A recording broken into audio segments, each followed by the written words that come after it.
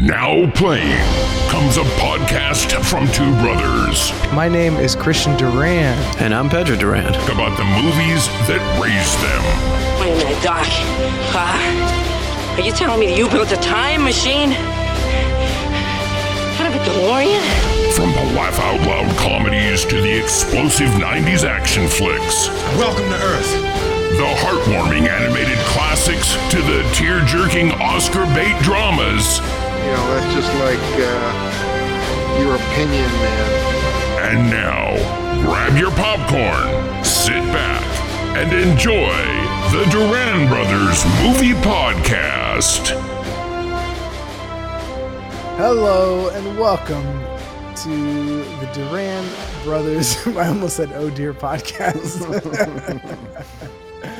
Welcome to the Duran Brothers Movie Podcast, where every week two brothers talk about the movies that raised them. My name is Christian Duran, and with me, as always, is...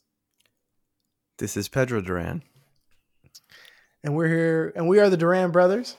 Yes. And we the are reason, the for the audience, like Christian said, the Oh Dear, he has another podcast called Oh Dear. Oh Dear. Yeah. Christian's a podcast mogul.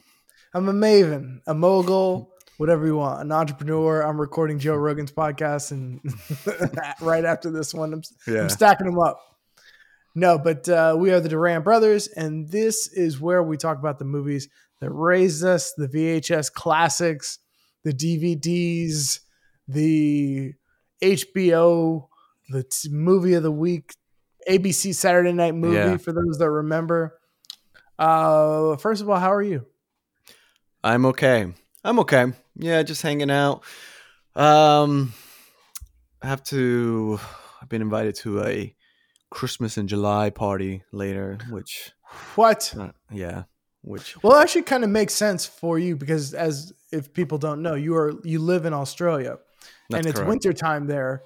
So That's it actually correct. makes sense to do a Christmas in July party where you can have snow.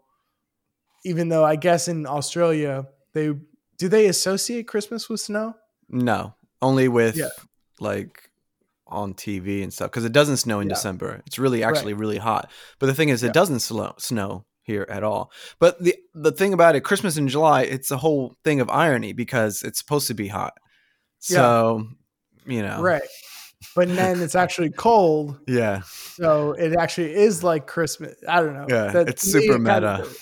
It kind of makes sense and not really. Yeah. It's just the fact that I have to go to this thing. Like I have to exit my house and go to this thing and I'll be fine. But I agree, and now I'm like, oh God, I don't have any. I have one Christmas shirt to wear, so we'll be fine. So how are you? I am very well. I am doing well. Got to see some movies this week. I'm going to see some movies. I'm, very excited about the release of Oppenheimer and Barbie. I heard they're both very good, which come out today. Yeah, so I'm very excited, and I'm eager to check those movies out and talk about a great deal of movies today. Sorry, there's like this trailer playing and it's caught my interest, so I gotta. Okay. Have you seen all the memes of the Oppen Barbie and stuff like that? Barbenheimer. Yeah, all that. That's kind of a moment, Yeah. It's quite the cottage industry. I don't know. People are very like positive about both movies right now, I think, and I think part of it is because of the hype. So I think you got to wait a week or two before you really get the real consensus of what everybody thinks. But yeah, I heard they're both great, so I do want to check them out. Which one are you going to probably see first? I think I feel like I'll probably end up seeing Barbie first because Oppenheimer's like 3 hours, and trying to find 3 hours to see that movie is going to be tougher than, a Barbie movie. Plus my wife, Natasha, wants to see it, so it makes more sense to see that one first. See, I want to watch Barbie too, but I can't go to the movie theaters by myself and watch it. You know what I mean? You can just go like Barbied out, wear a pink shirt. And that's the only thing. I'm ready. Yeah, like you're a super fan of Barbie. Yeah. or it's just funny enough. Imagine you go to a theater and some guy brings a doll, and I'm not talking about a little Barbie doll. He brings his like life size adult doll. Oh no! This is my Barbie. Sir, you have to leave. Why? We aren't doing anything. Are we disturbing everyone? I paid for 2 tickets. And my popcorn's coming. Okay. Have some popcorn, Sheila. And he just feeds her. Yeah, there's some motherfuckers out there.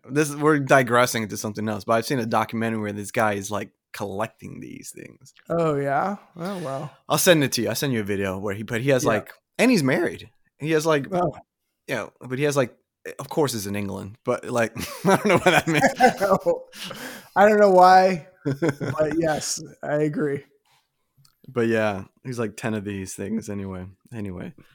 So, but what did you seen this week other than something that we like, something about. New? Yeah. Yeah. Nothing new. I know The Flash is out officially on streaming, and I'm very eager to see that.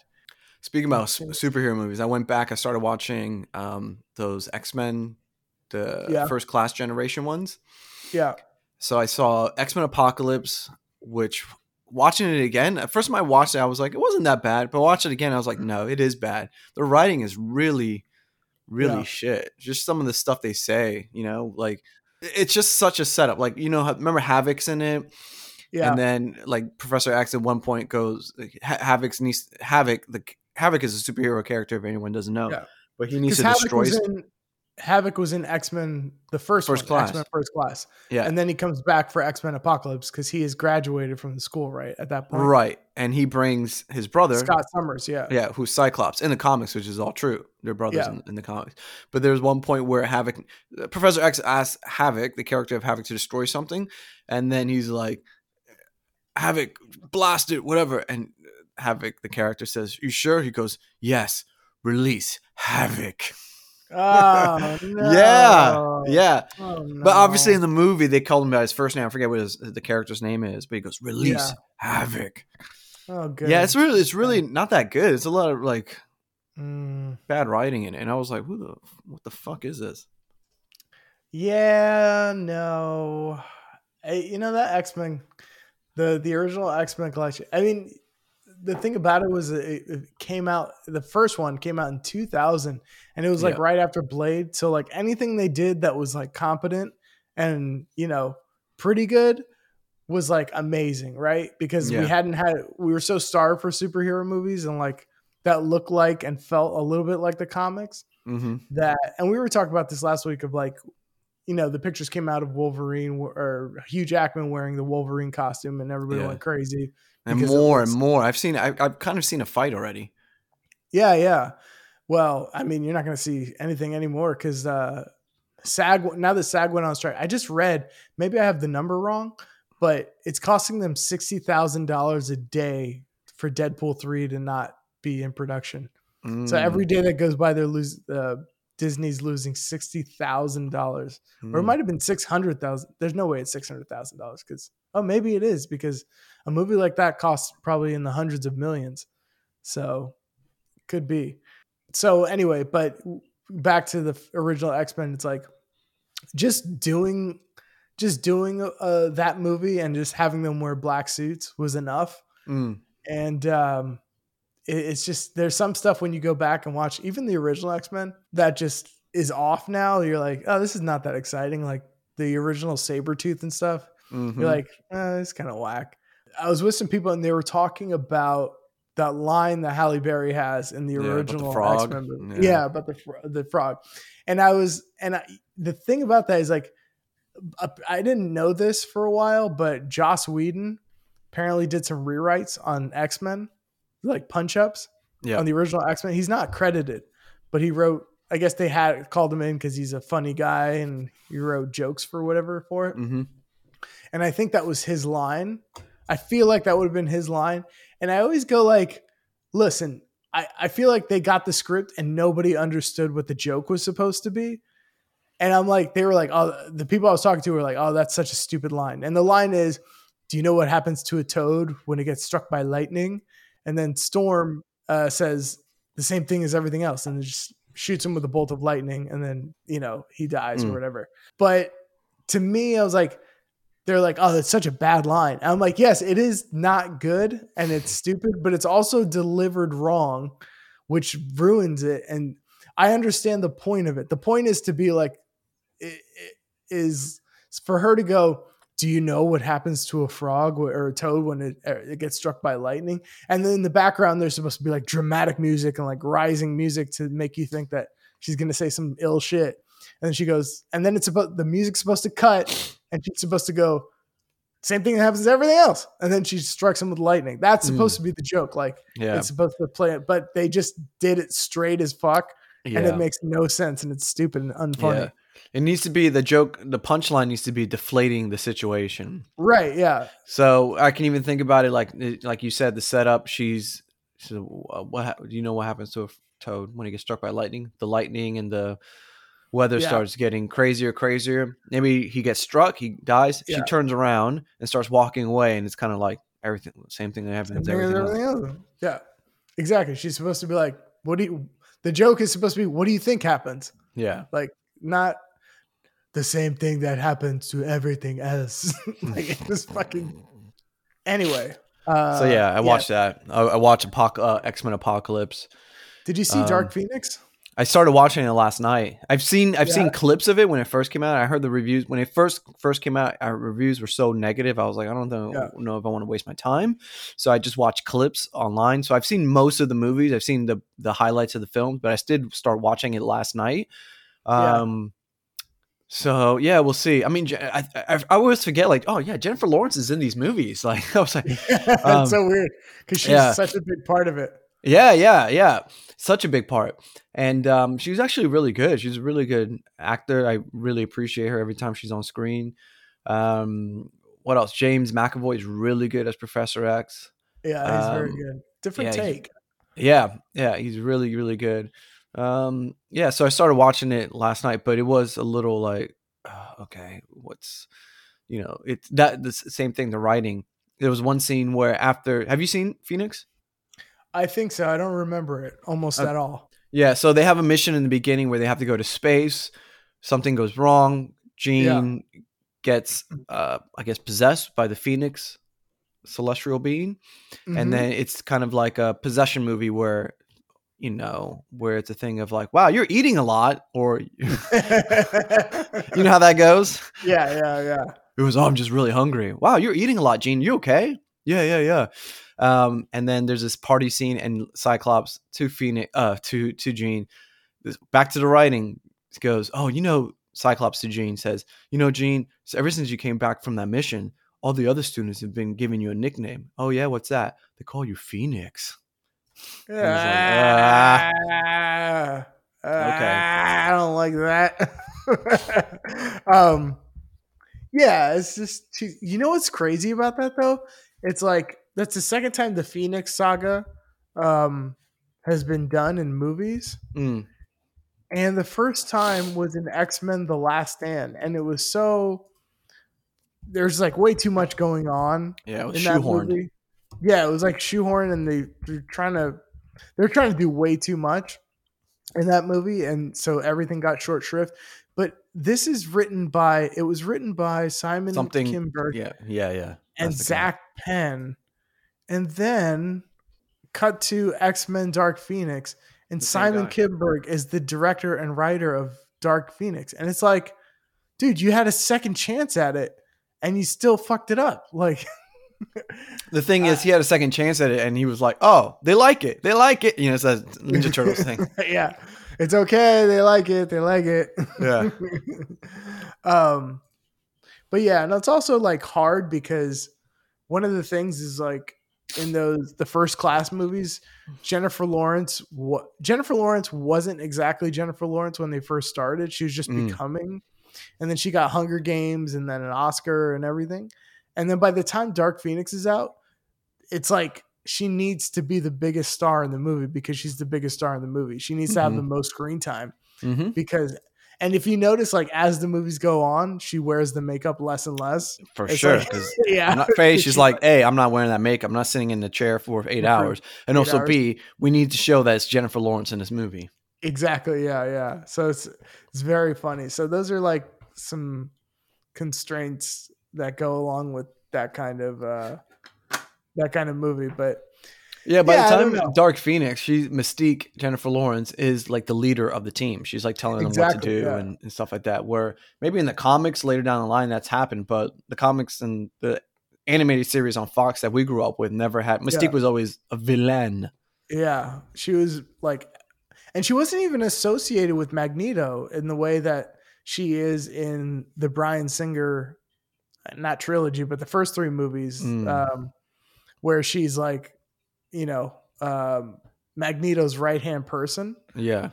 Like, it's not even like that at all. Like as far as I know in the comics, or she was always kind of like her own thing. Like she was like a side, like kind of like an assassin or.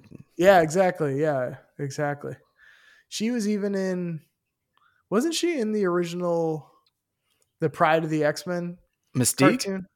Yeah. I mean, she was in the arcade game. Was she? Oh, not as a fightable character, because I know what you're saying, because you at one level you beat Magneto, and then it's like turns out to be Mystique. Yeah, it's a nice fake out. You're like, wow, this is a boss. So 2 things about that you brought up. If anyone doesn't know, go watch X-Men Pride. Was it Pride of the X-Men? It's an animated movie. Pride of the X-Men. Yeah, it was supposed to be the pilot of a TV series. Yeah. And like, there's a whole history behind that, but like, so they were making a RoboCop animated series. Yeah. And they were going to make 13 episodes, but then they reduced it to 12 because they were like, why are we making a RoboCop series for kids? That movie is dark. Yeah. And so instead they made 12 episodes, and they had a budget for 1 more episode. So they decided to do an X-Men show. And this was supposed to be the pilot for like this 80s series of X-Men. And like, even if you watch like the theme song, there's like characters that seems like they would have explored. And even in the X-Men arcade game, there like seems like there's characters that would have been in the show. But anyway, it's like, it's X-Men, but there's a lot of things that are off. Like Wolverine is Australian, yeah. Which is funny. Which is full circle, Hugh Jackman. Yeah, exactly. And some other stuff, but I remember that was the first taste of X-Men I ever got. I don't know if that's the first thing you saw of them. I mean, it has to be, I think. Yeah. I remember Mom came home and she got this tape. She's like, I got you guys, I rented you guys a tape. I was like, all right, what is this, X-Men? I don't know, whatever. So we put it on, and 20 minutes later, after this thing's done, I was like, X-Men is the greatest thing that's ever happened. Yeah.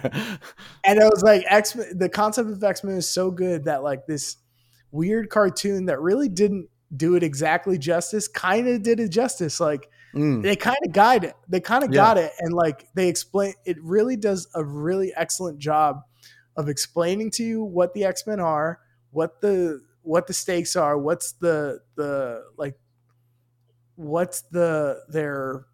I don't know, pain point, like what they're up against, what it means to be a mutant, and all this stuff in 20 minutes. And they introduce you to all the characters, all their powers, and include Dazzler, who's the most 80s, didn't need to be there, but they're like, we gotta, Gem is very popular, so we need something like that. To the point, I watched that and I was like, yo, Dazzler's fucking the shit. Yeah. She's like, when you watch, not to be fucked with. She's like, A-list X-Men. And then you find, what's her power? She takes sounds and turns it into fireworks or lights. And you're like, what? Okay. To the point where in the 91, animated cartoon, I was like, where's Dazzler? Yeah. Where's Dazzler? And to the fact that she pops up in Dark Phoenix. Oh yeah. That's so funny. Yeah, and then they made an arcade game out of it. And if you're of our age and you've never seen this game, you've never been to arcade. Then like, there's no way you haven't played or seen this game. But yeah, it's one of the greatest pieces of X-Men lore, in my opinion. Yeah, me too. I one of the best aspects of that animated short movie pilot is when they do introduce the X-Men, and it's in the Danger Room. Yeah, it's brilliant. And it shows them. You can see, and it's Professor X with a bunch of exposition. This is Dazzler. Her power is to do this, and it shows the characters showing off their power. It shows even this is a Danger Room. It shows Wolverine. This is it.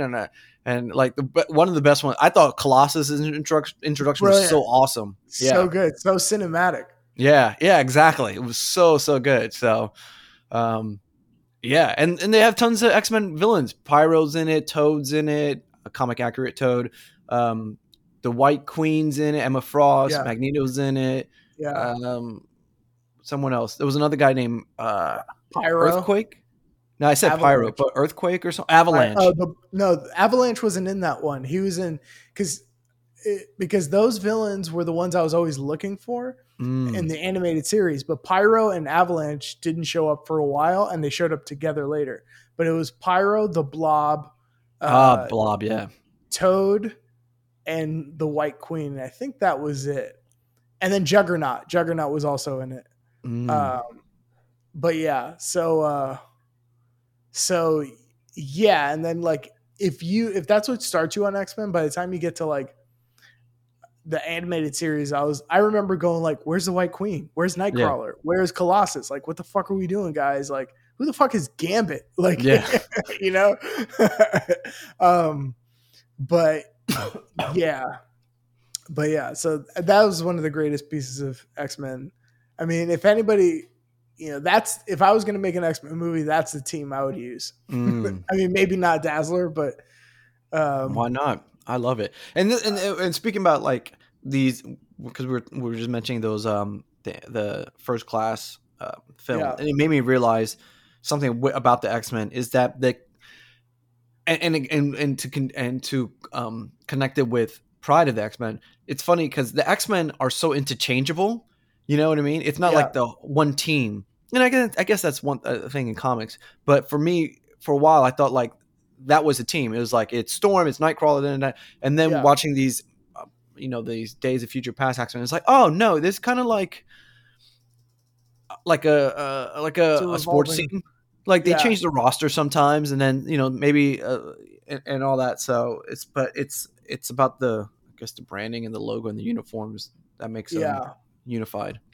Yeah, but there's also some. I mean, I don't know what the teams are looking like now in the comics, because I feel like every time I look to see what the comics are doing with X-Men, it's always like there's always like two weird new mutants, and then like the mutants I'm looking for are like dead and have been dead for like 30 years, like Gambit or something, or like Beast is, you never know what anybody's doing. But the ones that the mainstays seem to be Cyclops, Wolverine, Jean Grey to some degree. I feel like, I don't know if she's dead or not in the comics. Like you never see her. Emma Frost is like weirdly kind of a mainstay. And then I guess in Storm, like I would say though, like those are usually the ones that are still there. Beast to some degree, but like I would say it's usually like Cyclops, Jean, Wolverine, and like Storm, and those seem to be the ones that like are usually in the team. But I don't know, man. It's still. Oh yeah, I was gonna say they still haven't done Gambit in the movies, but they have in the Wolverine movie. Oh yeah, they have X-Men Origins Wolverine. Yeah, and they probably have a dumb line with that too. Like he's like, he plays cards. He's like a Gambit. And then what's his way? Will.i.am's in that too. Will.i.am is in it. Will.i.am plays like it's like a teleporter or something, right? Yeah, Will.i.am plays a mutant they made up for the movie, and he does have like a stupid line like that. I forgot what his name is. It's like boom, boom, boom. Boom. He just starts doing that. Yeah, I got that supersonic sound. His name's like, my name's like Psych Rider. They're like, why do they call you that? And he goes, ch-ch-ch, and like teleports 3 times. Yeah. He's like, that's why. And you're like, all right, that's cheesy.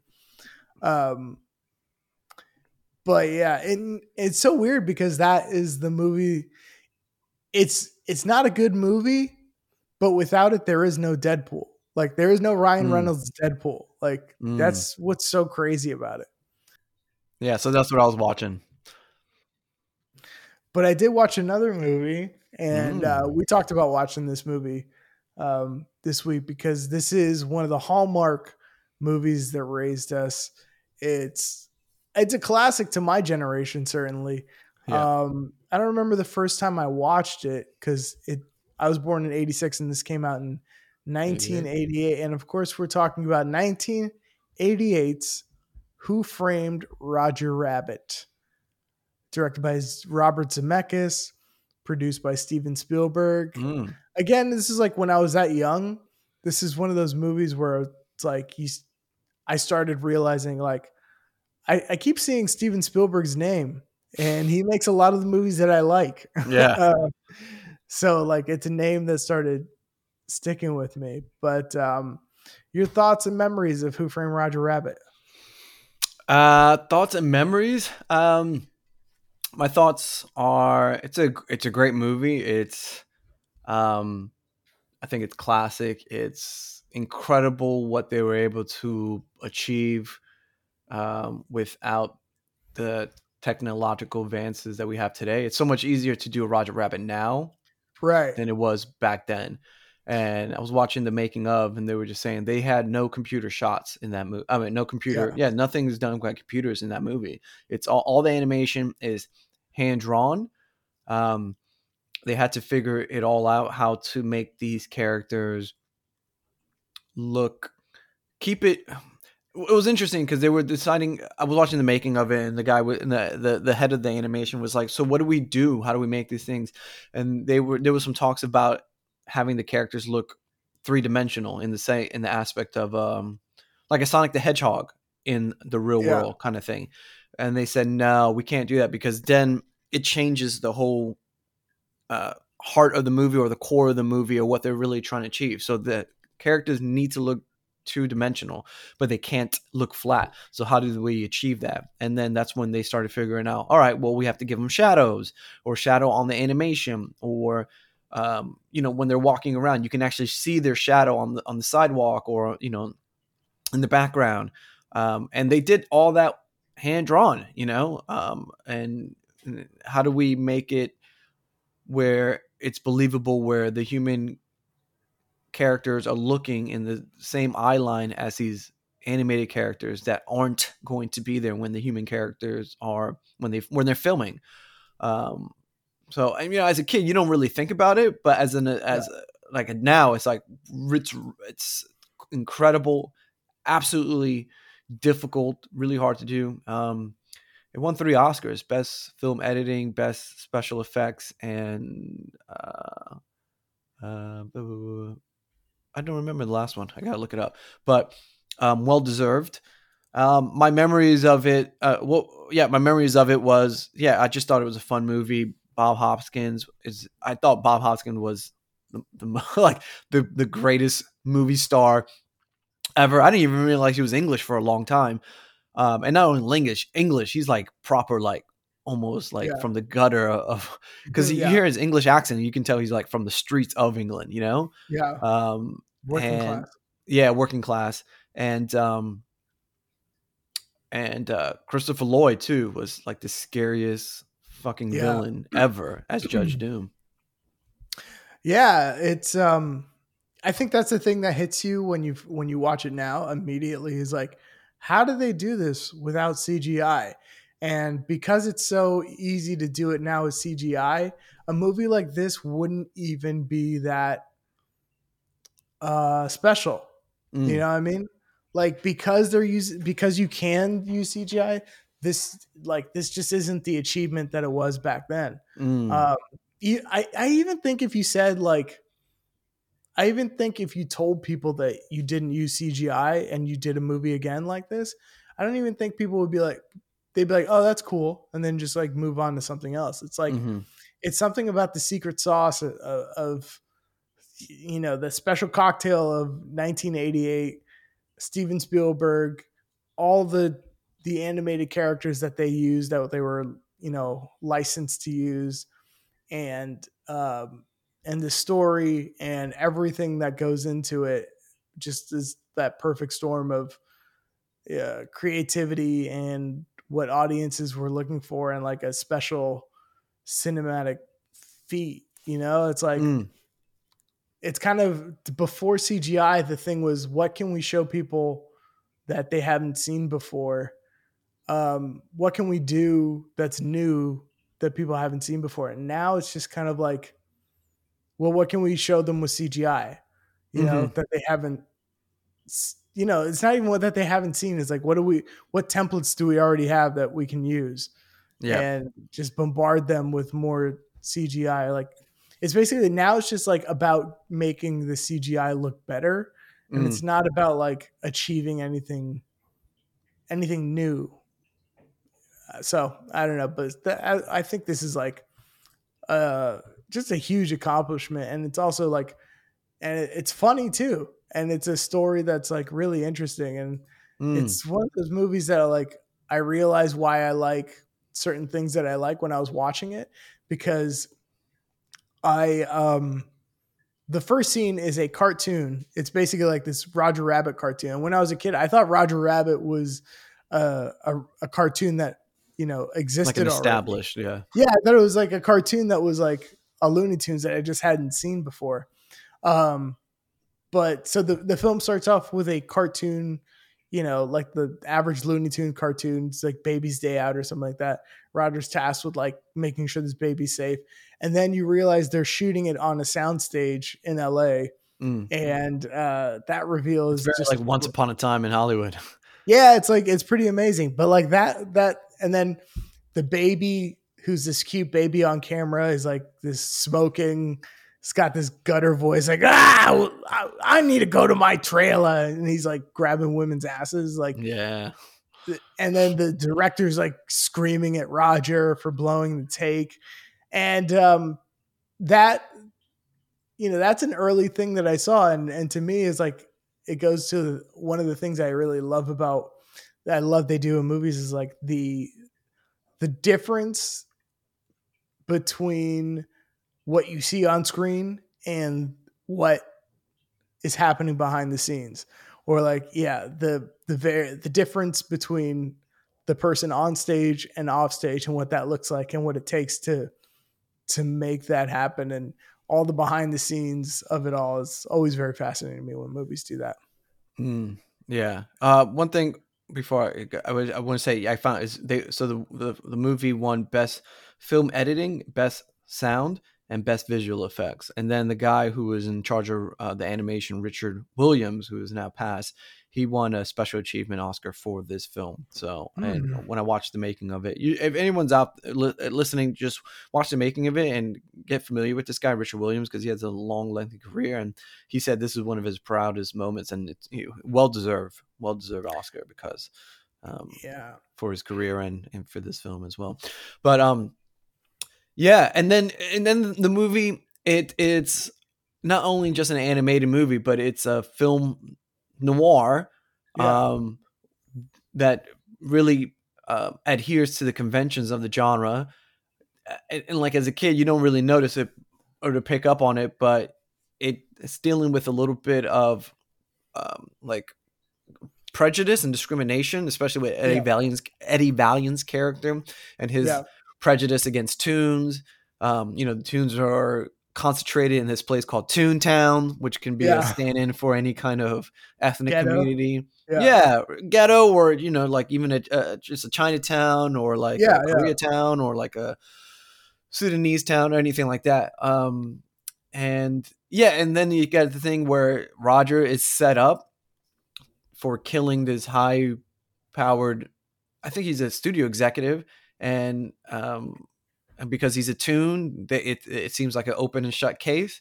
But Eddie Valiant has to work with Roger and against his prejudices to do the right thing and prove his innocence.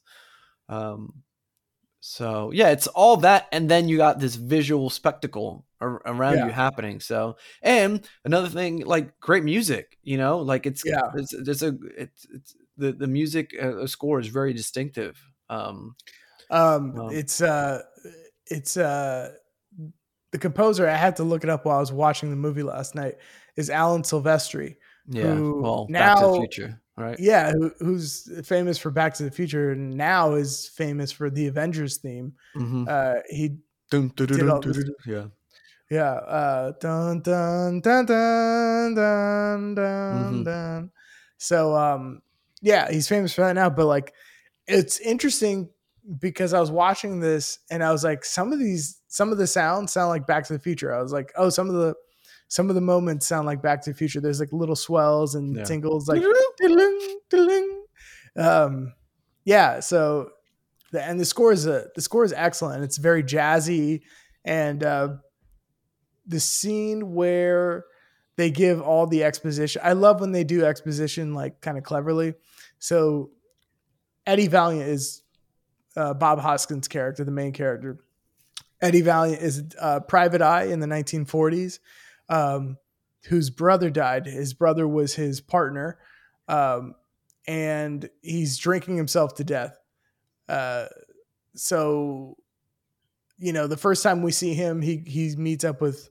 He's paid by R.K. Maroon of Maroon Cartoons, who is Roger Rabbit's boss, to take pictures of Roger Rabbit's wife, Jessica Rabbit, animated but voiced by Kathleen Turner. Sorry. And so he takes the money, does the job, and then we see him go back to his office and he passes out on his desk. And then the camera but it's very typical of a film noir kind of plot. Yeah. So the camera goes from Eddie Valiant passed out on his desk all the way around to a double desk. His like the adjacent desk is where his dead brother used to sit. And if you see the desk, it has all sorts of dust on it, saying this desk hasn't been touched in years. And you see Eddie, his brother's stuff, the photos and stuff. And there's little photos of him and Eddie on vacation or whatever. But then there's also pictures of like newspaper clippings of like the Valiant brothers do it again. And they got Goofy off of spy spy charges, which is crazy. Yeah. So you get the idea that like, oh, these two used to work with Toons all the time. Yeah. Or they take Toon cases and Yeah.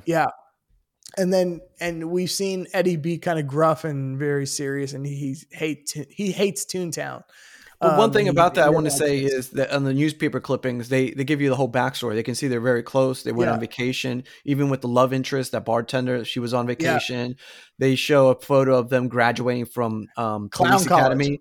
They grow up. That's the thing. They graduate from police academy, but they're wearing clown noses.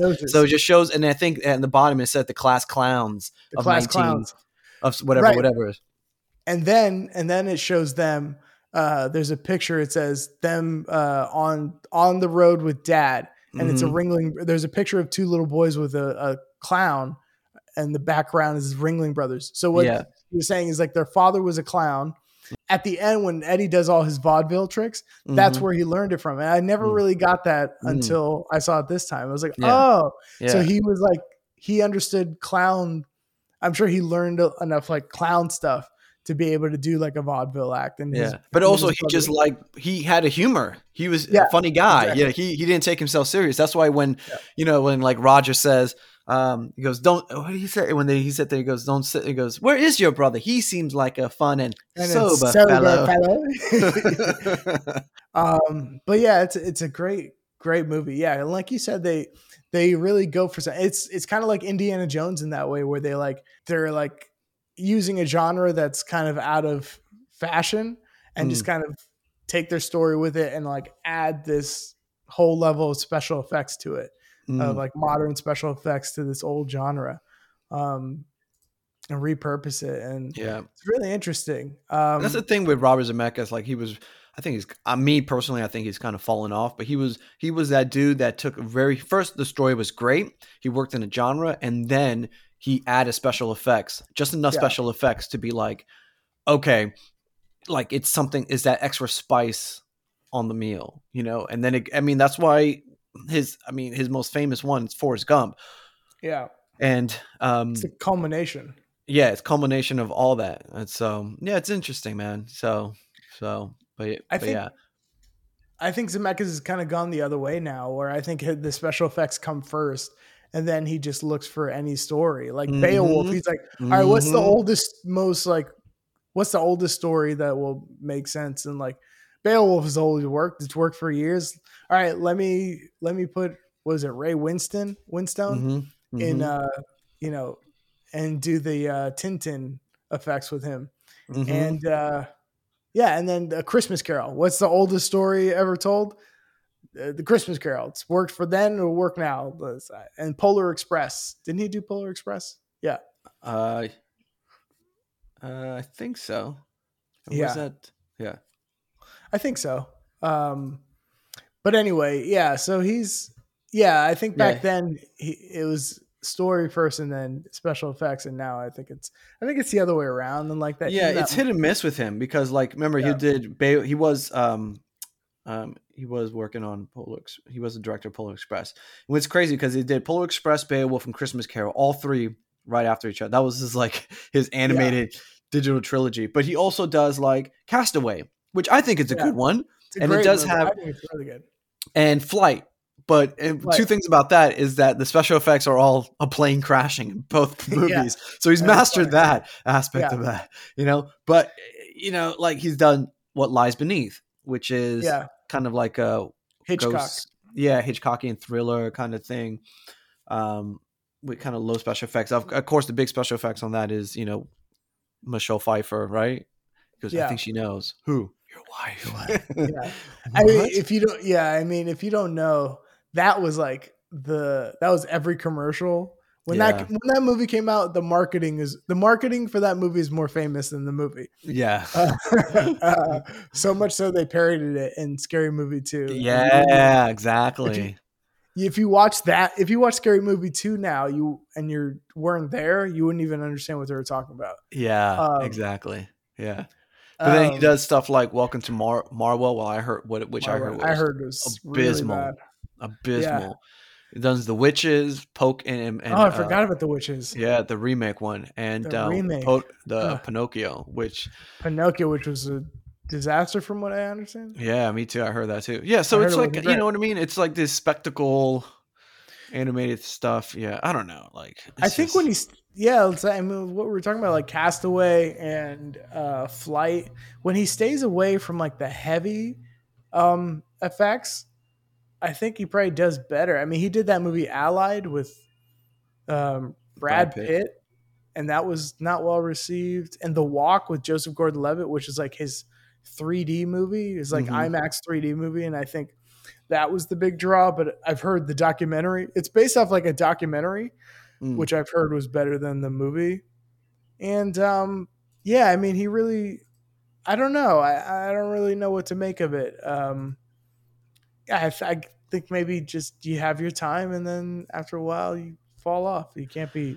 Yeah, it's like Tarantino said. Like, directors don't get better with age. Who knows? Yeah. I mean, maybe there's some truth to that. But anyway, the film, Roger Rabbit. Stop shitting on this dude. Yes, I know. It's just destroying this dude. Well, I mean, I do have some notes, and some interesting stuff. It's interesting to like research a movie that you've watched like 100 times, and then you never, to get more insight into this thing that I've seen pretty much my entire life. Walt Disney Productions purchased the film rights to Gary K. Wolfe's novel Who Censored Roger Rabbit shortly after its publication in 1981. Robert Zemeckis offered his services as director in 1982, but Disney declined as his two previous films, I Want to Hold Your Hand and Used Cars, had been box office bombs. So they had the script, they were going to do the movie, and Robert Zemeckis was like, I'll direct. They're like, no, get out of here. Then Terry Gilliam was offered the chance to direct, but he found the project too technically challenging. He said, pure laziness on my part. He later admitted, I completely regret that decision. 1985, based on the success of Romancing the Stone and Back to the Future back-to-back, and they're like, hey, what are you working on next? Come on in. You want to do Roger Rabbit with us? Like, absolutely. Come on. So the film was finally greenlit when the budget decreased to $30 million, which at the time would have still made it the most expensive animated film ever. Walt Disney Studios chairman Jeffrey Katzenberg argued that the hybrid of live-action animation would save Walt Disney feature animation. They brought in Steven Spielberg, Kathleen Kennedy, and Frank Marshall of Amblin. and gave them like pretty broad powers to do it. Spielberg is the one that convinced Warner Brothers, Fleischer Studios, Harvey Comics, King Feature Syndicate, Felix the Cat Productions, Turner Entertainment, and Universal Pictures to lend their characters to appear in the film with, in some cases, stipulations on how those characters were portrayed. Spielberg's contract. Yeah, I heard about this. Warner Brothers and Disney, they had to argue about who was going to get more screen time, Bugs Bunny or Mickey Mouse. So that's why they're in the scene together for the exact same amount of time. Yeah. And Daffy Duck and Donald Duck are in the same scene together for the same amount of time. And at the end, Porky Pig and Tinkerbell are in the same. Moment. They all have equal time because you can't have one be bigger more than the other. Mm-hmm. I do think that Bugs Bunny's funnier in that scene that they're in. Oh yeah. He goes, "Do you have a spare?" And he goes, "I don't think you want it." Yeah. And then Mickey's like, "Well, give it to him." Mickey's like weirdly evil. Maybe Mickey doesn't know. I don't know. He does say something at the end. He goes, "Oh, poor guy." Yeah. Yeah, I think Bugs says, "Ain't I stinker?" Spielberg's contract included an extensive amount of creative control. One thing. It's just about that scene. That just goes shows like. That's like they might as well had Mickey and Bugs just taking a flight to space because they're like the billionaires. They're just skydiving. Yeah, I know. Just randomly. Yeah. For out of leisure. Yeah, exactly. Doing something really dangerous. But anyway, go ahead. We're sorry. What were you saying? No, Spielberg's contract included an extensive amount of creative control and a large percentage of the box office profits. Disney kept all merchandising rights. Yeah, Spielberg don't play. Spielberg didn't play because this movie was shot up for $50 million, which is at the time was like crazy expensive. But then it goes on to make $351 million. So if he gets a large piece of that, I mean, the dude's already got E.T. money and Indiana Jones money and Jaws money and like and Back to the Future money as a producer. And Back to the Future money. Like, so then he gets Roger Rabbit money. Like, I mean, he was probably in the billions by then, right? I don't know, but he's a rich guy back then, and still close encounter money. Here's some interesting casting stuff. I know about this. Yeah, Harrison Ford was the first choice, but he wanted too much money, which I could see. I could see being humorless guy, and being kind of a private Harrison Ford, a humorless guy? That's shocking. Well, yeah. I mean, if you ever look at his, the promotion he does for like, Star Wars, he's just like, whatever, dude. I don't care anymore. He could definitely play a curmudgeon. But he wanted too much money. The second choice was Chevy Chase, but he was not interested. Which in the 80s, that makes sense. Chevy Chase makes a lot of sense, I guess. Did you hear Eddie Murphy? Yeah, I was getting to that. Bill Murray was also considered for the role, but due to his idiosyncratic method of receiving offers for roles, Murray missed out on it. Basically saying, because Bill Murray doesn't have an agent, he just has like a telephone number that you call. And if you're able to get the telephone number, you leave a message and you basically pitch your script. And if he's into it, he'll sign up for your movie, which is so crazy. And he just goes like, there's no contract or anything. He just shows up, I guess. And you're just like, I think I heard Sofia Coppola talk about that in Lost in Translation, where she was just like, I don't know, I got a hold of Bill. By the way, you get a hold of Bill, he just has a number you call and you pitch the script. And then I got on the phone with him. We talked about it. He said he would do it.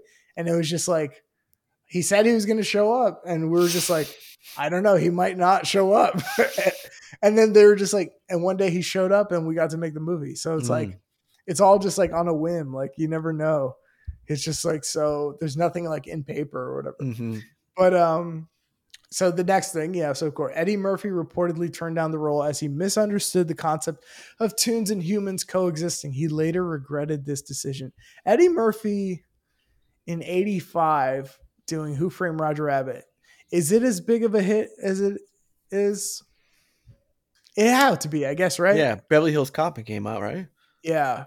I just wonder, the thing about the character though is it's like Eddie Valiant isn't the funny one. So Eddie Murphy not being funny would be weird back then. Eddie Murphy being the heavy, I think they would have added too much comedy that character wouldn't have had, right? Even Chevy Chase or Bill Murray. I mean, Bill Murray could do the subdued, the sardonic thing of like humorless, I think. But, and I guess Chevy Chase could do it in real life. But I don't know. Eddie Murphy not being Eddie Murphy would be weird. Yeah. And then, who knows? Because then he surely would be trying to improvise. Yeah, exactly. And then they'll say, let's keep that stuff in. I don't know. Yeah, it's hard. It's hard to. He'll come up with some funny shit, and you'd be like, "Oh, dude, that's too funny to leave out." But then it's just like doesn't match. Probably, I don't know. Or maybe they work around it. I don't know. Yeah, maybe. Robin Williams, Robert Redford, Jack Nicholson, Sylvester Stallone, everybody basically. Edward James Olmos, Wallace Shawn, Ed Harris, Charles Grodin, and Don Lane were also considered for the role. Bob Hoskins was chosen by Spielberg because of his acting skill and because Spielberg believed he had a hopeful demeanor and he looked like he belonged in that era. And then he went on to work with him on Hook. Yep. Hook is Shmee. As you said, Christopher Lloyd played Judge Doom, the villain. Tim Curry auditioned for the role of Judge Doom, but was rejected because the producers found him too terrifying. Which Tim Curry back then, yeah, I could see that. Yeah, he's going over the. Tim Curry would have been like kind of perfect because he could just do that. Christopher Lee was also considered for the role, but turned it down. Wow. Yeah, Christopher Lee would have worked too. John Cleese also expressed interest for the role, but was deemed not scary enough. Peter O'Toole, F. Murray Abraham, our boy, Roddy McDowell, Eddie Deason, and Sting were also considered for the role. Sting? Like the police Sting. Yeah. Well, in the 80s, I hope it was the wrestler Sting. And there are some movies where like they fucking just put these musicians in these movies. Yeah. You know what I mean? I mean, they still do it today. There's a movie out there in 1992, Free Jack, where it's you know about this? It's a science fiction movie with it? No. Emilio Estevez, Rene Russo, Anthony Hopkins, and Mick Jagger as the villain. Oh no! Yeah, it's a convoluted plot, but and he plays the villain. I guess they put David Bowie in The Man Who Fell to Earth and Labyrinth. Oh my god, who could forget? And Labyrinth, and then I mean he only did a couple. He's like Eminem. He did like one movie, and then just cameos in a bunch of things, or two movies, I guess. But and then he shows up in The Prestige as Nikola Tesla. Yeah. Like years and years and years later. It's just like a one-off. It's just kind of interesting. But yeah, Sting is a weird one because like he's in Dune, David Lynch's Dune. Mm-hmm. And it's like, why? Like he's playing the role that Austin Butler's about to play in the new one. Mm-hmm. And you're just like, I don't know, man. Do you have credits before this? Like, this is kind of an expensive movie, man. Like, like I think Anthony Hopkins was in it. I don't even know. But the rock stars. They're just like, I want to be in a movie. I'd like to be in a movie, please. Yes. Right away. Right away. I need to get off tour. One thing I've never realized, Christopher Lloyd said he avoided blinking his eyes while on camera to portray the character of Judge Doom, which now I realize, I guess he did. Never really noticed that. It's an element that gives him his freakiness. I bought the red car to dismantle it. Speaking of the red car, that's like it's a big part of the plot of the movie. And it's kind of a joke in the movie, I guess. Yeah, because of LA. Yeah. Where the writers Price and Seaman said that the red car subplot, suburb expansion, urban and political corruption really did happen, Price stated. In Los Angeles during the 1940s, car and tire companies teamed up against the Pacific Electric Railway system and brought them out of business. Where the freeway runs in Los Angeles is where the red car used to be. So all the traffic now in LA is Because of Roger Rabbit, Judge Doom. Mm-hmm. One thing, as I was watching this movie, spoilers for anybody who hasn't seen this. So it turns out Judge Doom is actually a cartoon. Not only that, but it's the cartoon that killed Eddie Valiant's brother. It's the tune that dropped a safe on his head or a piano on his head? Piano on What's his head. What's wrong with him? Tune kill his brother. Drop a piano on his head. Train What's his problem? Yeah, I love that guy. The guy. He has a great joke later where he's like, yeah, Judge Doom goes into the very bar they're looking at. And that actor, I got to look that guy up. Mm-hmm. But that character goes, yeah, I seen a rabbit. He's right here in this bar. He turns over his side. Say hello, Harvey. Which at the time I didn't know, but there's a movie about an invisible rabbit with who? Yeah. Cary Grant or something? James Stewart. But it would come out in like 1947. Yeah, named Harvey. He's saying Harvey. The thing is, like, James Stewart sees an invisible rabbit. Yeah. So he's like fucking with Judge Doom in a very like current reference for them, which is kind of pretty great. Yeah. So so Judge Doom. So Judge Doom is, I don't know. Are there rich tunes? Because that's the thing. Mickey and Bugs. Mickey and Bugs are skydiving with their tune money. Yeah. Yeah, because that was the thing. I was like, how did Judge Doom get his money? And remember they said that he put a bunch of simoleons down. That's how they said it. But which maybe, I mean, simoleons it's slang for money, but it also could maybe it's also tune money. But he bought. What did they say? He bought. Remember, because he's put a bunch of simoleons down. Bought the election. Remember that one detective tells Eddie, he goes, "How did this goon become the judge? How did this goon become a judge?" Put a bunch of simoleons down, bought the election. And it's probably because you know what it is. Now you think about it. Remember, because Judge Doom, back when Eddie and his brother, he was robbing a bank, and that's probably what it was. Oh, yeah, he was robbing. I'm pretty sure they said he was robbing a bank, and then that's how he killed. He was a robbery, and when he goes in, he dropped a piano on Eddie's brother's head. Okay, so that makes sense. That's what I was like, well, how did he get this money? So then and then he got the money and bought the election, became a judge, and then also bought the red car and was going to turn into a freeway. And then I guess he, put tolls on it or something. It doesn't really make sense. I just don't I never understood. Maybe it's just power or something and stuff. But I never understood why Judge Doom was a tune-hating tune. Maybe it's just simple psychology. It's just some motherfuckers just hate the group that tune. Yeah, stuff like that. But it's just about money or something like that. I was like, okay. Yeah, it's weird. Yeah, because he doesn't. At the end, he's like, "When I kill your brother with the red eyes, I talk just like this." Doesn't seem like a guy who's motivated by money. It seems much more evil than like the Joker in Dark Knight. Yeah, exactly. So I just need the 8-part Judge Doom backstory series. Maybe you don't. Maybe it's just like that. It's like fucking what's it called? Dark Knight. It's just I'm an agent of chaos. Yeah.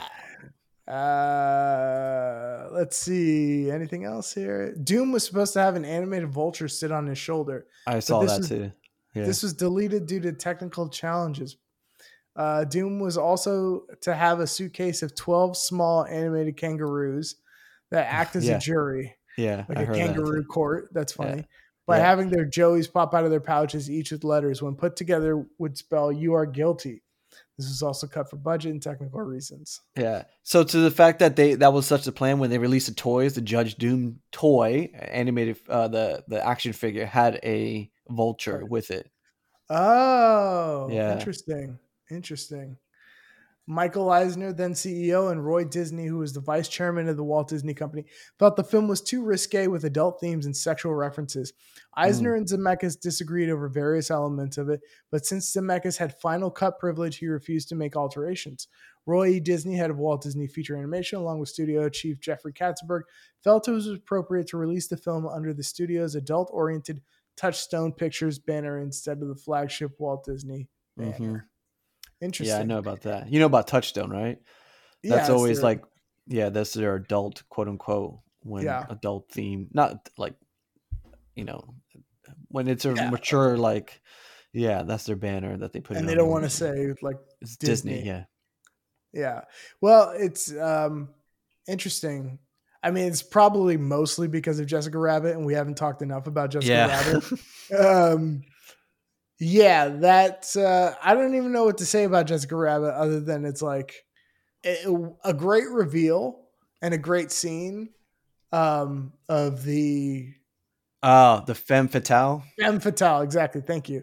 So Roger Rabbit's married to this like nightclub femme fatale who Eddie Valiant. His name is Roger. Her name is Jessica Rabbit. So her name is Jessica Rabbit. So he assumes it's a rabbit, it's like this really rabbit. Incredibly voluptuous, like human, just drawn, animated human drawn in the most, just accentuating every curve. Yeah, big titties, big ass, big lips. Yeah, pretty much. I mean, she looks like. I mean, like a Kardashian kind of like, it's just like, it really is what it is. It's like, it's kind of what like beauty standards turned into for some reason, like is trying to look like Jessica Rabbit. But yeah, it's voiced by Kathleen Turner and sultry voice. And then I think the singing voice was done by somebody else. I don't think Kathleen Turner did that, but yeah, she's like, I'm not bad. I'm not bad. I'm just drawn that way. Yeah. Which is like it is like a noir line, Yeah. Uh-huh. There is some weird stuff. And they try to there's like certain moments in the movie where they try to make her look like she might be the villain or something. And I watched it on a bigger screen today, and something I never noticed, or yesterday, something I never noticed is when she goes to Eddie's office and then Eddie's girlfriend catches Dolores. him. Yeah, Dolores catches him with his pants off. Literally, like he just happens to have. He just happens to have his pants down. And Jessica came in their office, and then it's a whole thing. And he looks like something's going on. And then they go out into the street, and you see Jessica Rabbit in the backseat of her car, kind of looking at them, arguing and smiling, kind of like an evil smile. And you never noticed that before? I mean, I never noticed that they lingered on it so much. I was like. I noted there was like one shot. I was like, I had to have seen that before, but she's like in the backseat smiling like a lot, like them fighting, to the point where you're like, oh, that's definitely a red. Like now I know, I'm like, that's a red herring that they just intentionally put in.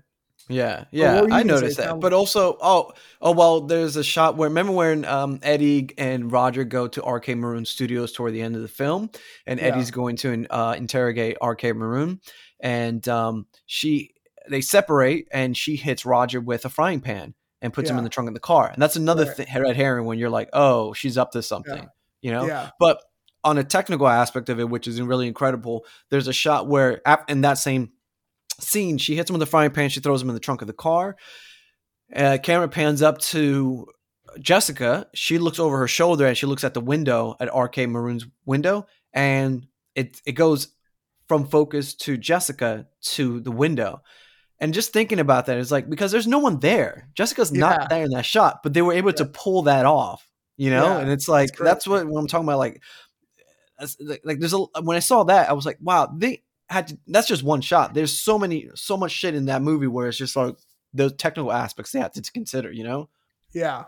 Like the bar scene. I mean, the whole Ink and Paint Club is just crazy. Yeah. It's an elevated stage. Yeah. Explain it.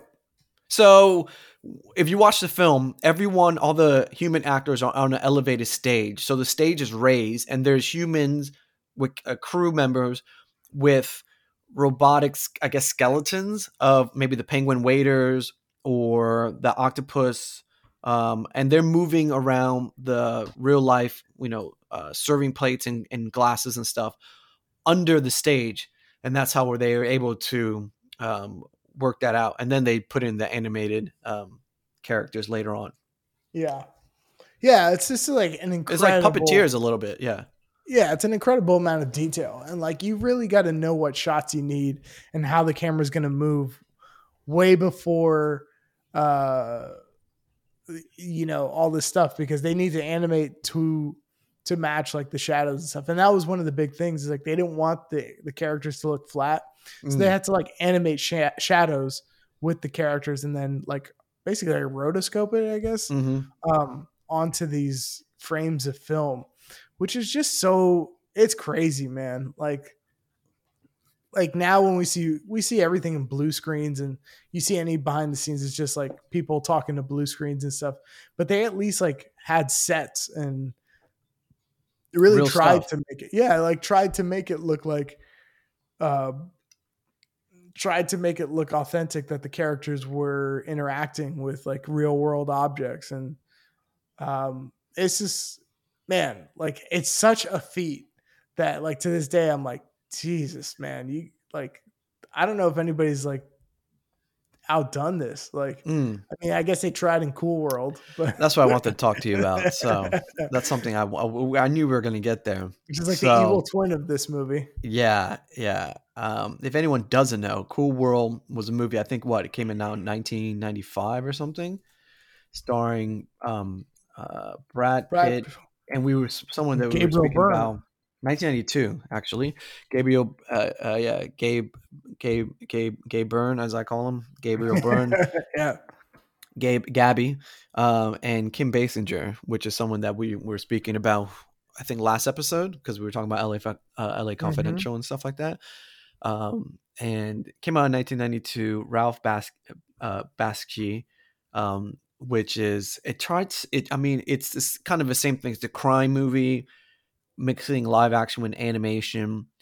It was a massive flop, right? And with their movie Cool World, like that sex factor is like amped up, because they do have kind of a Jessica Rabbit-esque type of character in Hollywood. Yeah.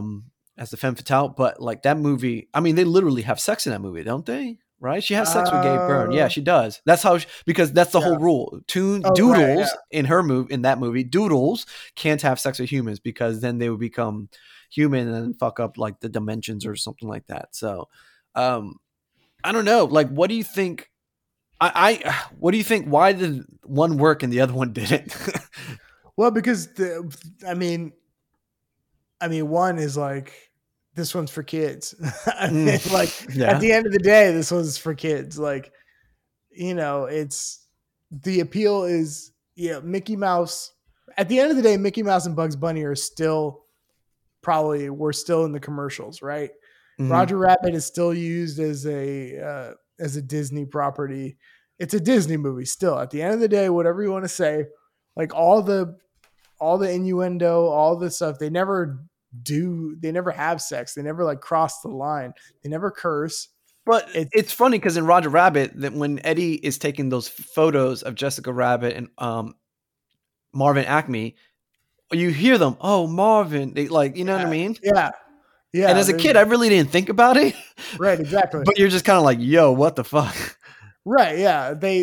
That's the difference. Cool World turned the innuendo into just what it is. There's like, all right, let's just do it. Let's have cartoon fucking rah. It's just like mean spirited or something. Yeah. Whereas like in Who Framed Roger Rabbit, it's like just being cute and it's innuendo, but then like even the payoff is like they weren't having sex. He's like, he's playing patty cake. Like, she's literally playing patty cake with him. Yeah. And you can't believe it. To the point that as a kid, I was like, what is that like a thing? Yeah. I was like, why is he so sad about that? Yeah. Patty cake. And then he's crying so much. Yeah. I mean, it's really like, and now I was reading the writers were influenced by Chinatown. Mm-hmm. And that's the first scene of Chinatown is Jack Nicholson showing pictures of a dude whose wife is cheating. Mm-hmm. So it's funny. That's like a big plot point. Another thing about Robert Zemeckis and like in this one thing I noticed, actually two things that were similar to Back to the Future, is characters that go crazy when they take like the tiniest bit of alcohol. Mm-hmm. Roger Rabbit, just like it's a big plot point, is like Roger Rabbit, when he consumes alcohol, he just turns into a fucking rocket ship or something. Yeah. Doc Brown, when he takes a swig of a shot of whiskey, he just falls over and passes out. Yeah. This is why I think Robert Zemeckis is like secretly like super conservative. I had that conversation with you before, right? Yeah, you did. But you can explain it again if you. Oh, for the people that don't know, like if you kind of watch some of Robert Zemeckis' films, he kind of celebrates conservative. Yeah, conservative. I'm messing up the word conservatism. You know, and for instance, in Back to the Future, the original Back to the Future 1. How do you know that Marty's family is better off when he returns to 1985? Well, his brother is in a job that's suit and tie. His parents are yuppies.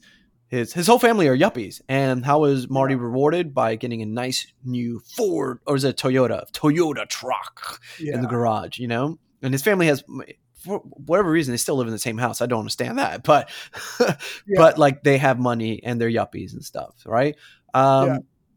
Number two is, you know, there's a lot of product placement, a lot of emphasis on materialism, whether they go into whether it's in the 2015 Hill Valley and everyone's riding around in Mattel hoverboards, or they're drinking Pepsi free, all that stuff. It's very Reagan era nonsense. What else? What was the other one I was thinking about?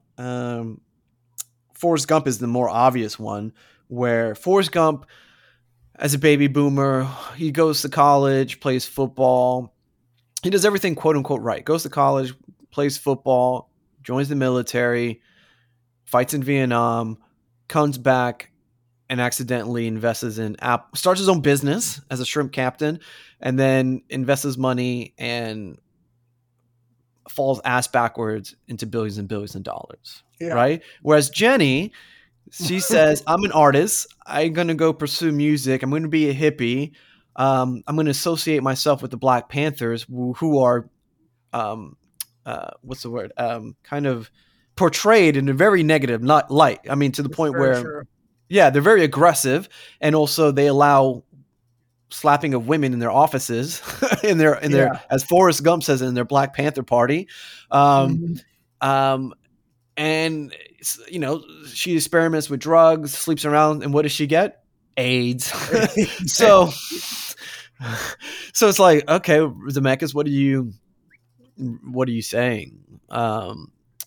So yeah, stuff like that. I look at that and I'm kind of like, oh, okay, yeah. So maybe he has that kind of. I don't know the man. So, but I'm just. I just see some running themes in his films. So there was another example, but I forget. I will come back to it. I'll bring it up another time. So yeah. Anyway, how are we getting on the subject of that? I forgot about fucking. We're talking about Zemeckis. Zemeckis. Oh, things we noticed about. Oh, you know what else I noticed? The other thing I noticed was that the tunnel into Toontown is the same tunnel from Back to the Future too. I've been there. Wow, yeah, that's awesome. Yeah, I've been there. That's at Griffin Park in Los Angeles. Yeah. Yeah, it's so cool. I never I thought they're just like lit differently, which is like the thing that I didn't realize. It's it's really interesting because I was watching it and I'm like, oh shit, how did I never notice that? But I thought it was pretty cool. Is there anything else that I have in my notes? How good was Bob Hopkins? Pretty amazing. I mean, he does.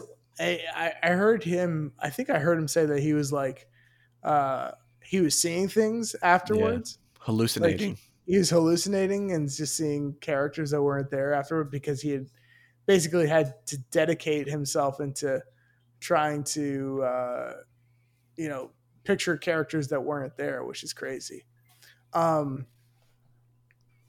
He's amazing and like deserves some kind of something when you realize what he had to do. And I guess now it's like, now that kind of acting is basically like what everybody does. You're just playing to something that isn't there now. But for the time, man, it's really cool. Yeah. Also Charles Fleischer. Not Charles Fleischer. Yeah. What's the guy's name? Yeah, I think that's it. Charles Fleischer. Who plays Roger Rabbit. Yeah, the voice of. Yeah, the voice of Roger Rabbit. Who? Like, let me ask you a question. Like, okay. You already know what I'm about to say. Yes. So you work you work in animation. Is that correct? Is that fair to say? Yeah. Okay. What if you're at work one day and one of your coworkers is like, I really want to get into the role, so he just fucking dresses up every day to the office in as the suit of the character. Yeah. As Dora. Yeah. Yeah. And you're going to be like, yo, dude, what the fuck? Yeah. It's like, dude, we don't need you to do that, man. It's actually a hindrance right now. It's actually kind of annoying. It's actually making my job harder. Yeah. that you fucking just feel so insecure about what you do that you feel the need to be in a costume on set all day. Yeah. And it's one of those things where they were probably like, it just makes them feel better. Like, let them do it.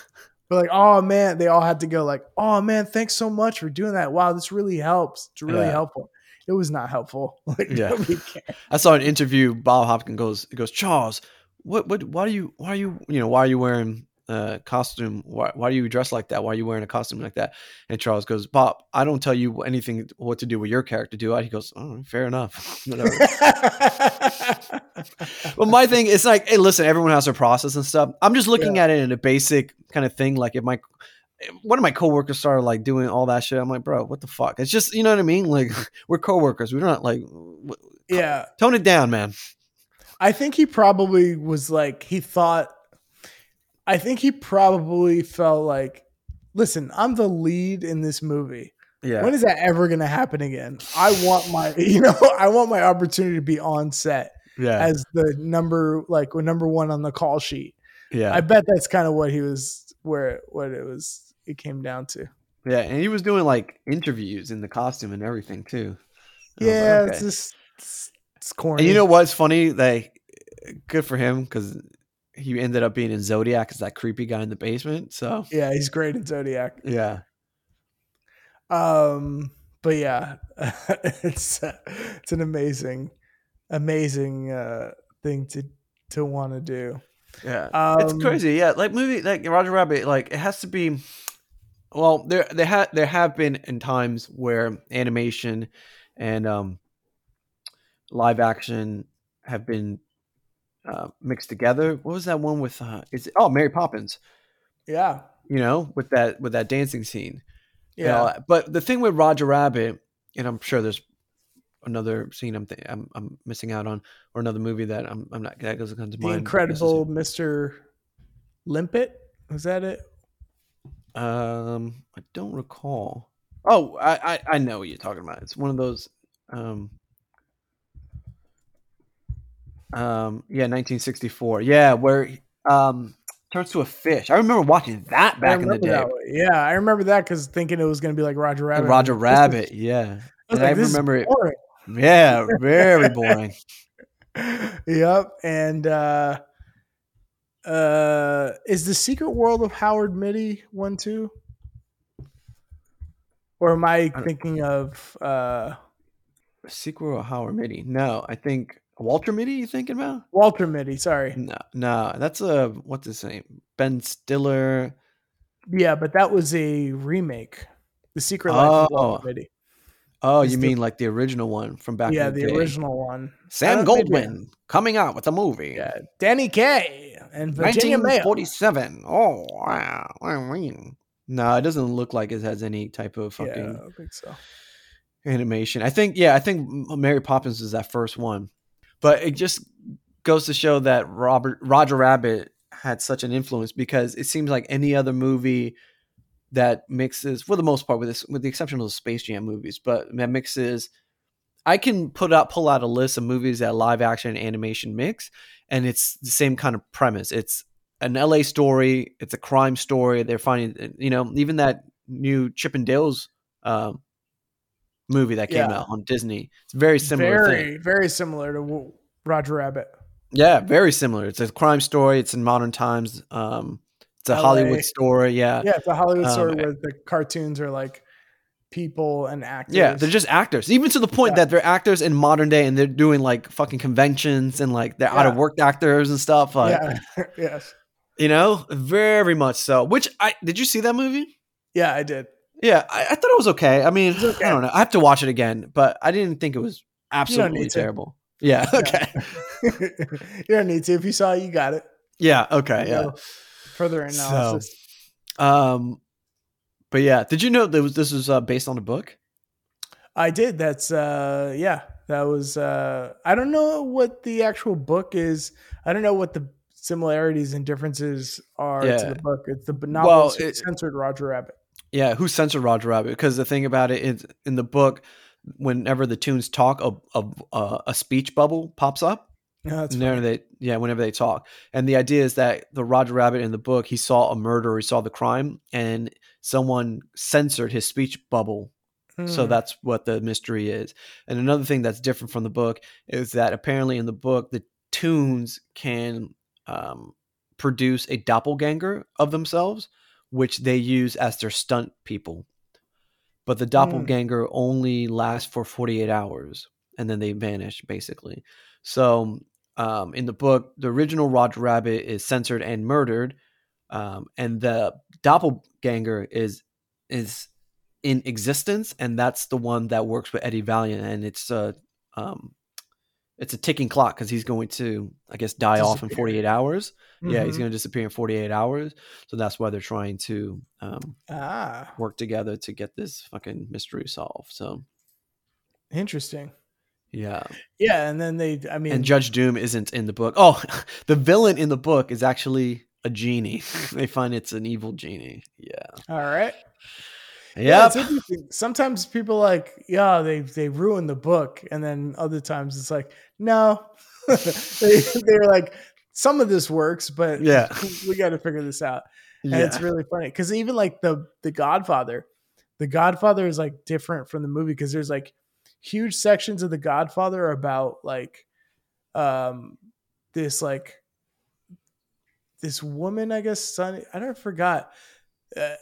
Sonny's having an affair with a woman who has like overly big vagina, and she's like, and then and she like falls in love with her. She's trying to get it like reduced, and then she falls in love with the plastic surgeon. And it's just like, even Francis Ford Coppola was like, it's like there's huge swaths of this book about this shit, and you're like, what?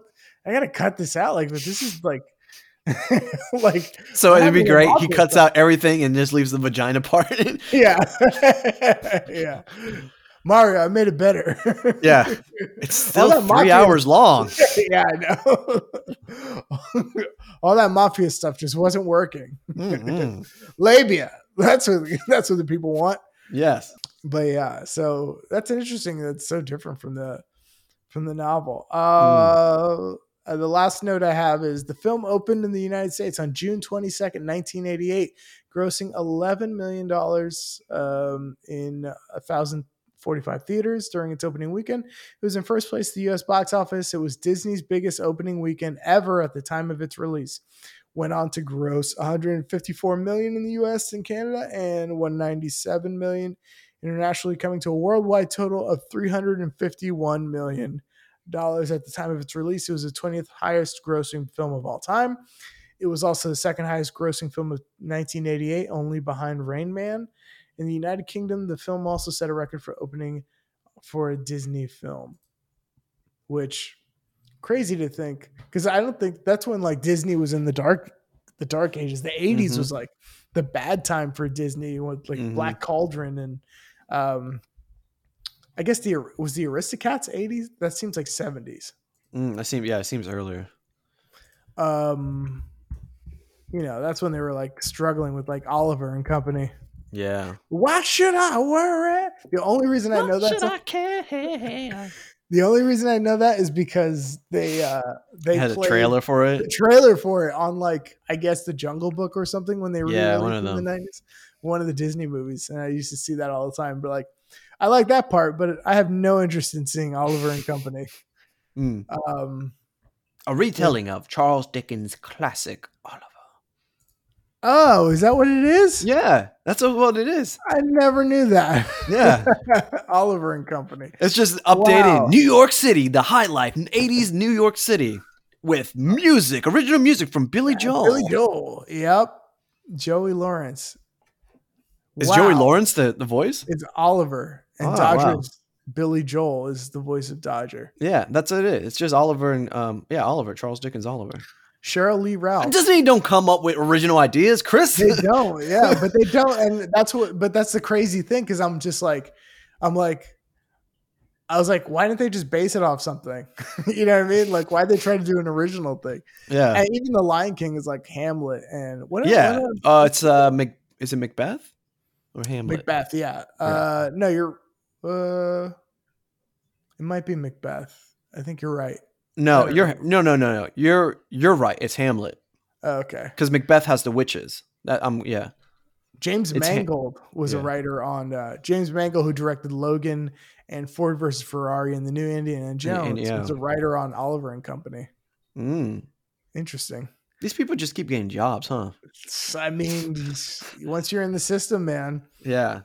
You know people. You just keep getting jobs. Well, I'm talking about we were talking about X-Men Apocalypse and stuff, and that motherfucker, what's his name? Simon Kinberg. He better not be striking right now, because I mean, you know what I mean? You got no reason to, buddy. Yeah. Well, it's crazy because, like, I don't know, man. Like, he's a producer on a lot of stuff. He was producer on the Death on the Nile. That was like the last thing he produced. Let's see what he's a writer on. Hold on. X-Men Apocalypse, X-Men Days of Future Past. Bro, he's got 1, 2, 3, 4, 5, 6 things in development right now. He's still working. The Twilight Zone TV series. I saw that. The 355, which is a movie, I guess. Invasion, which is a TV series. But he was working on Star Wars. He did Sherlock Holmes. Yeah, I saw that. Which is somewhat okay, but it's saved. I have to watch it again to see the writing, but it's saved by Guy Ritchie and what's this guy? Robert Downey. Yeah. So I'm just gonna go through his IMDb. Jumper. That's what I saw last night. I was like, oh, that makes sense. Have you seen Jumper? I have not. Wow, that is a movie. Oh man, that is a movie I saw, and I was like, wow, this great concept. I love the concept. But this motherfucker is a mess. So much of a mess that I have to own this thing, because it's almost like a weird artifact to be like, this is something I need to. I like to just go back and be like, wow, what is going on here? Because there's nothing is explained, right? Like the explanation. Do you know the premise of it?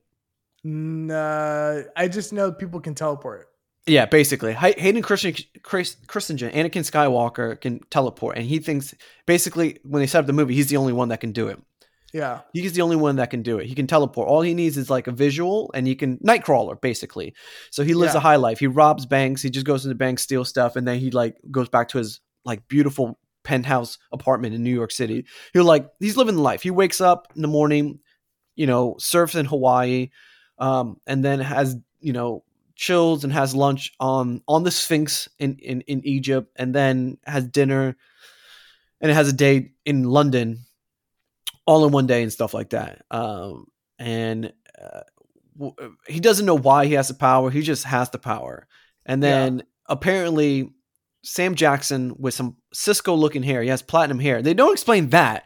The only thing I can understand is because I read an interview where Sam Jackson was like, I like to have say in my character's hair style, which kind of makes sense if you watch some of his characters, like in Pulp Fiction or in fucking Unbreakable. Jackie Brown, definitely. Yeah, he always, he always does something with his hair. You can Django, I guess you can say he did that. So he has something with that. So, but you're like, why does he have platinum hair after, But it's just, they don't explain it. So Django. So Sam Jackson leads this team that hunts these jumpers. Why? They don't even say. He just his thing is just like, because you live outside the law or something like that. And then Anakin. I'm just going Hayden. Hayden finds out there's actual other jumpers because he meets a jumper in English and England, an English guy, and the line is literally, "You think you was the only one? Like, there's more of us," and they never expand on that. And then Hayden finds his mother, who's Diane Lane, who abandoned him as a kid, and he goes, "It's such a weird thing." He finds his mother's house somewhere in Alaska or some shit like that. He knocks on the door. Who opens the door? Kristen Stewart, for no reason, is there. And she's like, "Who are you?" He's like, "Oh, is Diane Lane here?" She goes, "Yeah." And that's the last time you see Kristen Stewart. It's just like, she just opened the door. And then Diane Lane pops out, running out the door. She was like, "You need to leave." He was like, What's going on? He was like, "I'm actually part of the organization that hunts jumpers with Sam Jackson. And the reason I left you is because when I realized you were a jumper, I knew they would come after you and come after me. So I had to abandon you as a kid and leave you with Michael Rourke, who was your father, your abusive father." And you're like, okay. Which is like, what's his name? Guardians of the Galaxy, Peter Quill. Yeah, exactly. And Michael Rooker. Yeah, Michael Rooker. Yeah, excuse me. Yeah, and that's it. That's the end of the film. And then at the end of the film, he's just like, "I'm just going to continue jumping, guys." And it's just like, what is this? And it's one of those movies that, like, should I have read the comic or the novelization prior? Because there seems like there's a lot of plot holes in this thing. But I had to get it on Blu-ray because it's incredible. Maybe Kristen Stewart's scene were cut out, and it's weird because Kristen Stewart was in Twilight maybe a year or two later, but also it wasn't like she was in Panic Room in 2002. It's not like she was like nobody. Yeah. Let me read you off Simon Kinberg's IMDb writing credits, and we'll just see where you think he stands, and we'll just give me your thoughts as we go through and about the career. And what you said was like, I hope you're not striking. Let's just put that all into perspective. So the first thing is a TV movie called The Legacy in 2002. Next up, 2005, XXX State of the Union, which is the XXX movie with Ice Cube, if I'm not mistaken. Man, okay. Wait, let me make sure. Never seen that one. XXX State of the Union with Ice Cube. Next up, 2005 is Mr. and Mrs. Smith. Pretty big hit. Oh, yeah. Doug Liman. Once again, okay. I saw it in theaters. The thing is, the charisma with Brad Pitt and Angelina Jolie really makes that movie. Yes, and also the premise is more famous than the movie. To me, I don't remember a scene. I think I remember the scene where they've, they're in their house getting shot by assassins. Anyway, next movie, X-Men The Last Stand, 2006. Yeah, not great. TV movie Mr. and Miss Smith, I think, is the pilot for what they tried to make into a show. The next one, 2008, is Jumper. Your favorite? I already told you what I'm thinking about that. Next one up is 2009's Sherlock Holmes, which, as you said, is Saved by Guy Ritchie and Robert Downey Jr. But still a pretty big hit. The next one, 2012. I think we've talked about this before, but I'm not sure. This Means War. Disaster movie? Oh, This Means War. With Chris Pine and Tom Hardy and Reese Witherspoon. Renee. Yeah, Reese Witherspoon, yeah. Yeah. You just shuddered. I think I've seen it once, exactly once. Yeah, I saw it once too, and it's just McGee is an interesting. I have to watch that movie again because my thing is, okay, so they find out they're two spies, right? Yeah. They're good buddies. Like their desks are across from each other. Yeah. First of all, how would you not find out you're dating the same girl? Yeah, I mean, if you're that close and you're in espionage and stuff like that. But to answer that question, what are they going to fight each other? Just be like. Because I have to watch it. Were they really in love with this girl? Because are they going to be? It sounds piggish. They're going to be like, what? Either they say, "All right, you can date her," and then, or they just be like, "Listen, threesome. Let's get down with this thing. Let's make it happen." What are we doing? We're wasting time here. Yeah. This Means War. The next one is 2014's X-Men: Days of Future Past. One of the better ones. Next up in 2015 is Fantastic Four. And no, not the Tim Story Fantastic Four. This is the Miles Teller, Michael B. Jordan, Fantastic Four. I think you have more memories of that than I. I can't tell you anything. I just remember that. I think at the very and here's an example of the writing at the last scene. Right, there's like a plane or something. They're in their headquarters, and he literally like looks at the screen at the camera. And is like, "This is fantastic." Do you remember that? No, It's literally something like that. I think so. Yeah, it's some cheesy stuff. Yeah, because what's so off about that line in doing that is that this whole movie's been so dour and like so like they were in that weird spot of like post Dark Knight, so they thought they had to be like serious or something, and it's just like, yo, the Thing is a rock monster, man. Like, he's a rock monster who just says jokes, and he's supposed to be an old crotchety man, not this like young guy. It was very like drab and very like, I don't know where the money went for the movie, because like they went to two places and nobody was interesting, and everybody has like angst, like not Rooney Mara, but what's the other one? Kate Mara.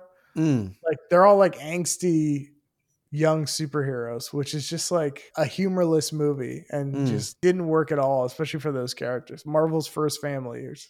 And again, it's like, it's one of those, it's like with the Fox deal with Marvel, is like they had to make a movie by a certain time, otherwise they would lose the rights to the characters. Right. So that's why they just made it.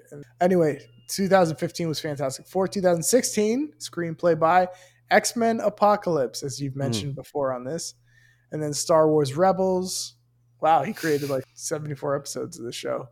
There's a line in Apocalypse where he's like, Professor X goes into Apocalypse's mind, right? And he sees the disaster and what he's going to launch nuclear weapons and all this. And he has like a seizure or some shit.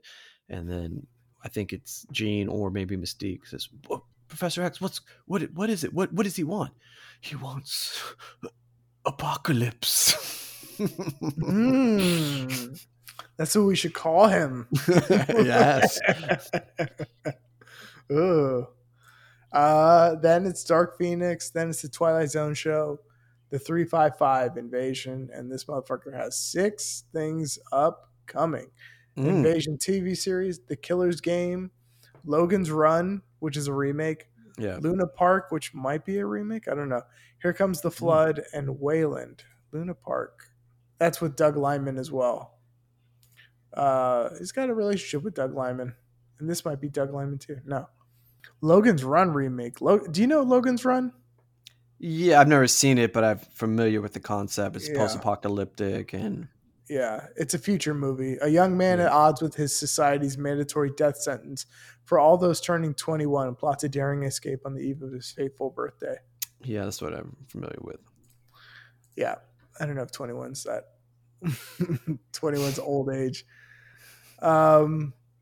But yeah, anyway, we got into a long thing. I guess we bookended. That's the thing. We bookended. Yeah, bookended with X-Men, ended with X-Men writers. Oh yeah, that's right.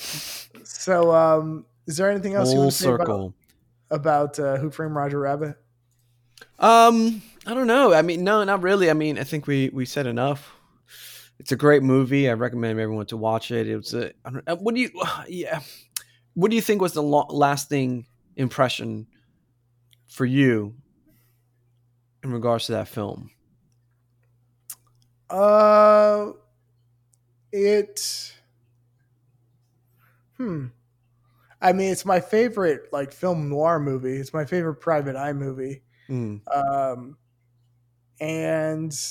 it's funny and it's silly and it's like, I didn't realize how tight the script was until I watched it this time. It's a really tight script, and it they accomplish a lot. And it's like, if you're gonna do a visually, it's like wizardry, man. If you're gonna do something that highly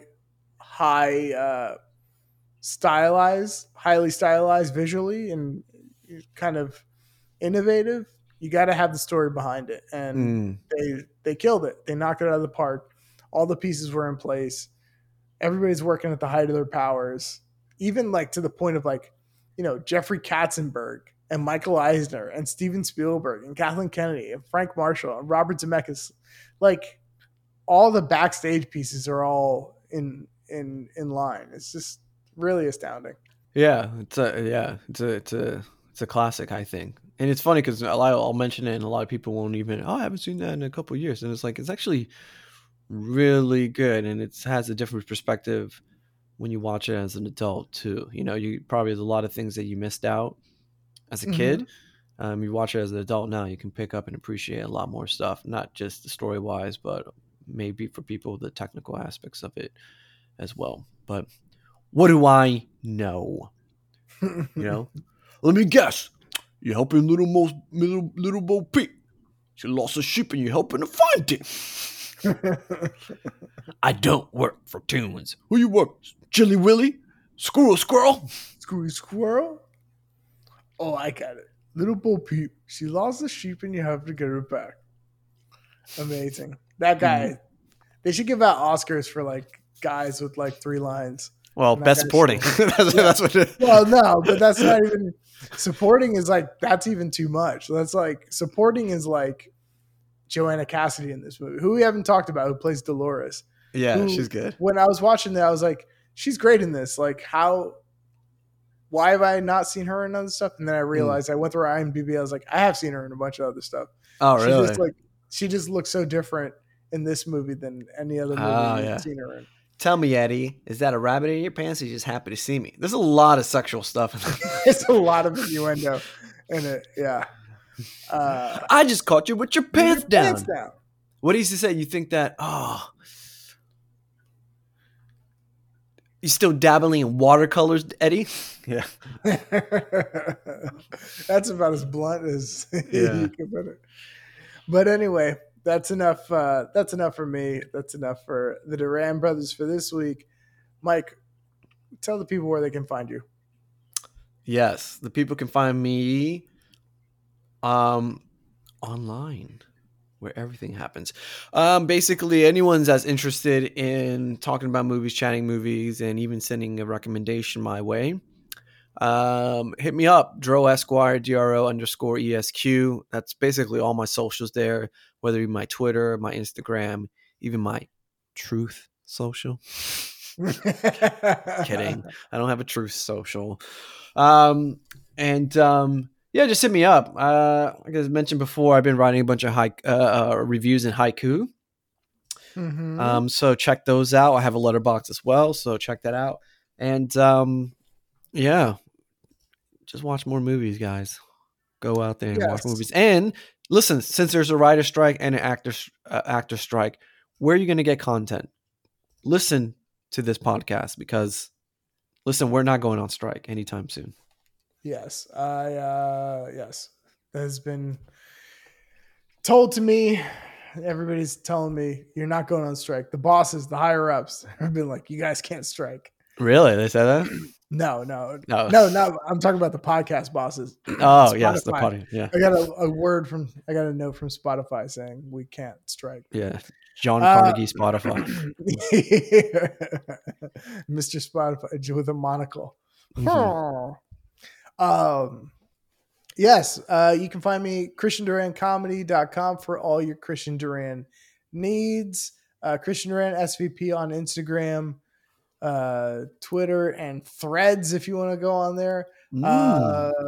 Letterboxd. I'm trying to post reviews and stuff, but I'm not watching as much as I have. But I will be adding Who Framed Roger Rabbit to my list. It's already on there, but I'll add like a little review. And, you can catch me in a movie theater soon watching Across the Spider-Verse, Barbie, and Oppenheimer. Maybe all in one day. Who knows? Who knows what can happen? But anyway, that's enough for me. All right, guys. Bye-bye. See ya. Bye.